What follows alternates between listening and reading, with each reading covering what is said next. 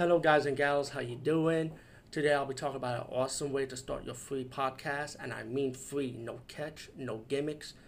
It's totally free, easy to edit, easy to record, and easy to promote and monetize your podcast. It's called Anchor.fm, and I highly recommend you, guys and gals, check it out and start your own podcast and let your voice be heard. And also, don't forget to listen to Wild Dog Podcast and tell them that I sent you and that you hear it from me. So you get more people to join Anchor.fm. You will not be disappointed because they will also put your podcast in other platforms and then make it very, very much easier for you. Have a great day, everybody. Hey guys, what's up? I'm talking about a little gem, a little old movie I never heard about.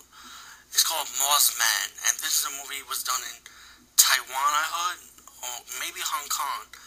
And the movie is like a homage to those Power Rangers style movies with the Godzilla kaiju monsters mixed in. Now I remember in Hong Kong itself, the Shaw Brothers did a movie kind of like this for their home country. I forgot the name of it, but I forgot the name of that movie though. But I did see it before. But this is a different movie, totally entirely in Taiwan. That's non-Japanese.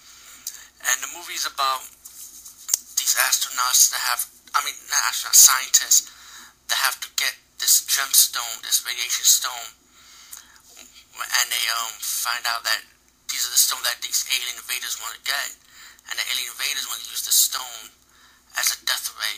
Once they got the stone, they were able to make a death ray and destroy the Earth, draining it, like using it to drain them out of the sun so they won't live.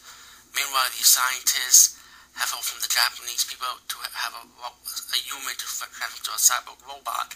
Meanwhile, you also got a statue they found from one of the female scientists' brother, and they got affected by the radiation by being unconscious.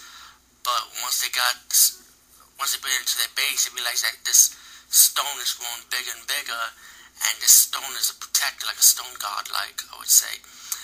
Now, pretty much once the monster has life on its own, thanks to the scientists, and the Japanese built a cyborg for the Taiwan government to battle the alien invaders so they can save the Earth. So pretty much the robot and the stone god will have to team up to battle these alien invaders.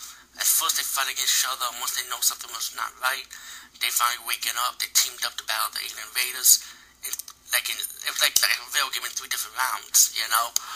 But the battle of the alien invaders and Earth, battling the evil villain, the Queen Marsha they call her, and the 2 dinosaur beasts. And of course they fight the kin of Queen Marsha, but Queen Marsha had more of an attitude than the kin, you know, because the kin was kind of like a wimp, like. But anyway, they start battling her, and then once the good guys are down, they can kind of bounce back to battle them, and then they have to go back to the planet where the death ray is at, and finally destroy it once and for all, and defeat the villain once and for all. I like this movie. I thought it was a fun movie. At the beginning, it's going to kind of drag a bit, with the 2 scientists talking, and how they're going to solve this problem, how to stop the invaders. But at the end, it's going to pay off. You know, it's a fun movie. It's B movies, cheesy, it's campy. You know, if you're into that 70s, 80s Hong Kong kaiju mecha robot bounce type of thing, you know, then you definitely going to love this movie. Mars Man, check it out. Peace, guys, and see you later.